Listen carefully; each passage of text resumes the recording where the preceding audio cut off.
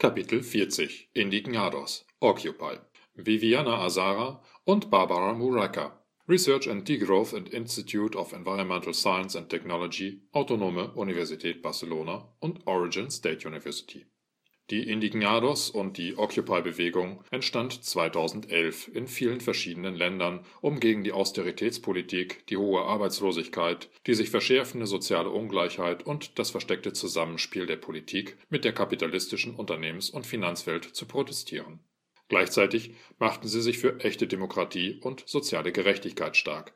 Die beiden Bewegungen reagieren zwar auf unterschiedliche Dynamiken in Spanien und den Vereinigten Staaten, aber beide stellen dieselben Forderungen auf, folgen der Methode, städtischen Raum zu besetzen und praktizieren direkte Demokratie durch Vollversammlungen. Anfang 2011 veröffentlichte in Spanien eine neue Plattform von Kollektiven und Netzwerken mit dem Namen Democracia Real Ya, echte Demokratie jetzt, auf Facebook ein Manifest und rief zu einer Demonstration am 15. Mai mit dem Slogan auf: Wir sind keine Waren in den Händen von Politikern und Bankern. In diesem Manifest erklärten die Aktivisten, sie seien empört über das Diktat der großen Wirtschaftsmächte, die Parteiendiktatur, die Vorherrschaft ökonomischer Faktoren in der Politik, die sozialen Ungerechtigkeiten und das korrupte Handeln von Politikern, Bankern und Unternehmern.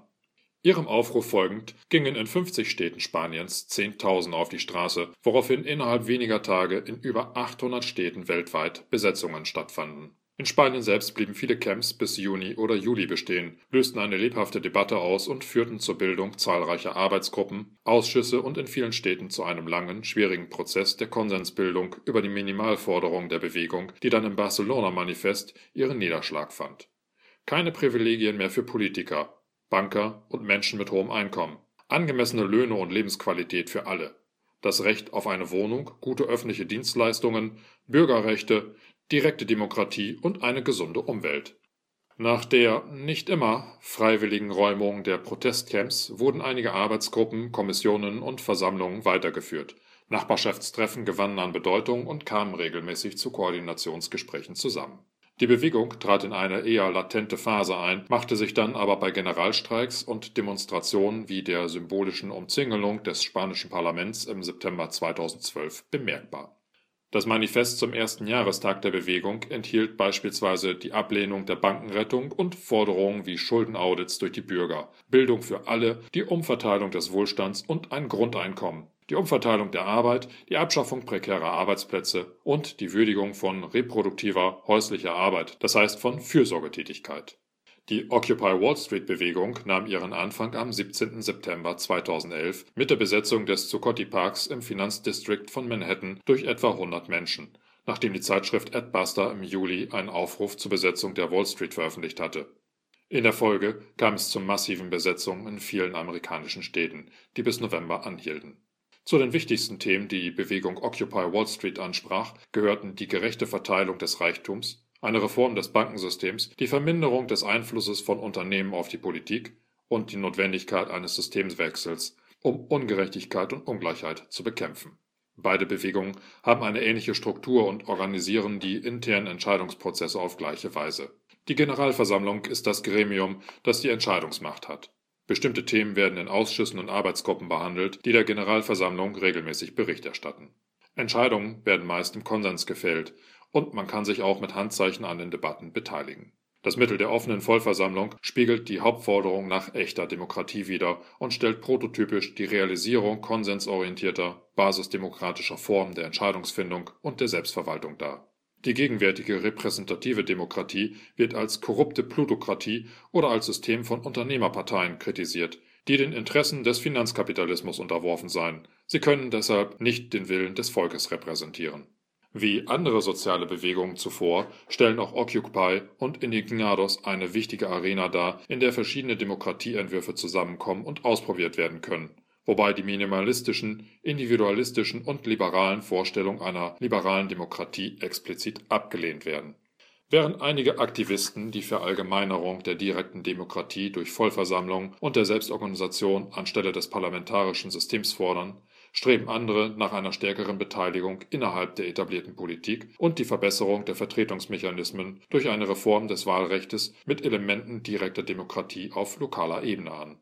Die Umsetzung einer echten Demokratie beinhaltet jedoch mehr als nur eine Veränderung der Form der Volksvertretung und der politischen Entscheidungsfindung. Soziale Rechte und die Umverteilung des Reichtums sind notwendige Bedingungen dafür, dass Menschen wirklich und effektiv an demokratischen Prozessen partizipieren können. Während die gegenwärtigen Demokratien von den wirtschaftlichen Kräften vereinnahmt wurden, verlangt echte Demokratie auch Wirtschaftsdemokratie, das heißt eine demokratische Verwaltung auf lokaler Ebene, bei der Arbeit und in der Produktion. Echte Demokratie heißt also Demokratie in allen Lebensbereichen. Die Indignados-Bewegung ist keineswegs nur eine Reaktion auf die Austeritätspolitik und den undemokratischen Charakter repräsentativer Demokratien. Sie ist vielmehr Ausdruck einer radikalen, kulturellen Kritik an den gegenwärtigen Gesellschaften hinsichtlich ihrer Werte des Produktivitätswahns, Ökonomismus, Individualismus und Konsumismus. Ganz offensichtlich gibt es Gemeinsamkeiten zwischen der Indignados bzw. Occupy und der Degrowth-Bewegung. Der Ruf nach einem Systemwechsel wird, wie bei den meisten Degrowth-Vertretern, verstärkt durch die Wahrnehmung einer multidimensionalen Systemkrise, zu der nicht nur politische und wirtschaftliche, sondern auch ökologische und kulturelle Aspekte gehören. Anstatt für ein neues Wachstum zu demonstrieren, treten beide für andere sozioökonomische Modelle ein, in denen der Degrowth-Gedanke eng mit Umverteilung und sozialer Gerechtigkeit verknüpft ist.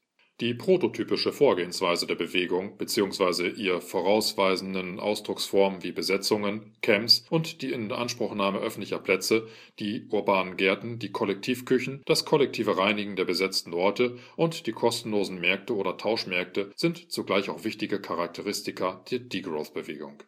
Die gegenwärtige Krise markiert einen Wendepunkt in der fragilen Allianz zwischen Demokratie und Kapitalismus, wie wir sie kennen. Denn diese Allianz scheint von der an sich positiven, aber konjunkturunabhängigen Verbindung zwischen Wirtschaftswachstum und Sozialstaat sowie ihrer Propagierung durch Volksparteien im Parteienwettbewerb abzuhängen. Unterdessen trägt die einstige Verheißung von Wohlstand und Freiheit, die man dem Wirtschaftswachstum zuschrieb, nicht mehr. Und eine Politik, die das Sparen um eines weiteren Wachstumswillens als einziges Heilmittel gegen die Krise aufzubieten hat, bedroht die Demokratie selbst. Das hegemonistische, neoliberale Programm scheint jedoch, was seine Eignung für die Konsolidierung eines großen Konsens betrifft, in einer Legitimationskrise zu stecken. Inwieweit soziale Bewegungen wie die Indignados oder Occupy in der Lage sein werden, den Kern eines antihegemonistischen Blocks zu bilden, lässt sich noch nicht sagen. Aber wegen ihres ursprünglichen Vorgehens könnten sie das Sprungbrett für einen langfristigen Wandel sein. Durch die erfolgreiche Verbindung von provokativen Formen des Widerstands mit kreativen Praktiken, dem kollektiven Experimentieren mit realistischen Alternativen und deren ständiger Korrektur, durch die pluralistische Offenheit bei Entscheidungsfindungsprozessen, die zu einem großen Konsens führen können, durch die gemeinsame und dauerhafte Betonung eines alternativen Wertesystems und durch die Möglichkeit, weltweite Netzwerke aufzubauen und über alle Grenzen hinweg miteinander zu kommunizieren. Ihre prototypische Politik, mit der sie hier und jetzt gesamtgesellschaftliche alternative Visionen entstehen lassen, stellt ein starkes und attraktives Potenzial dar.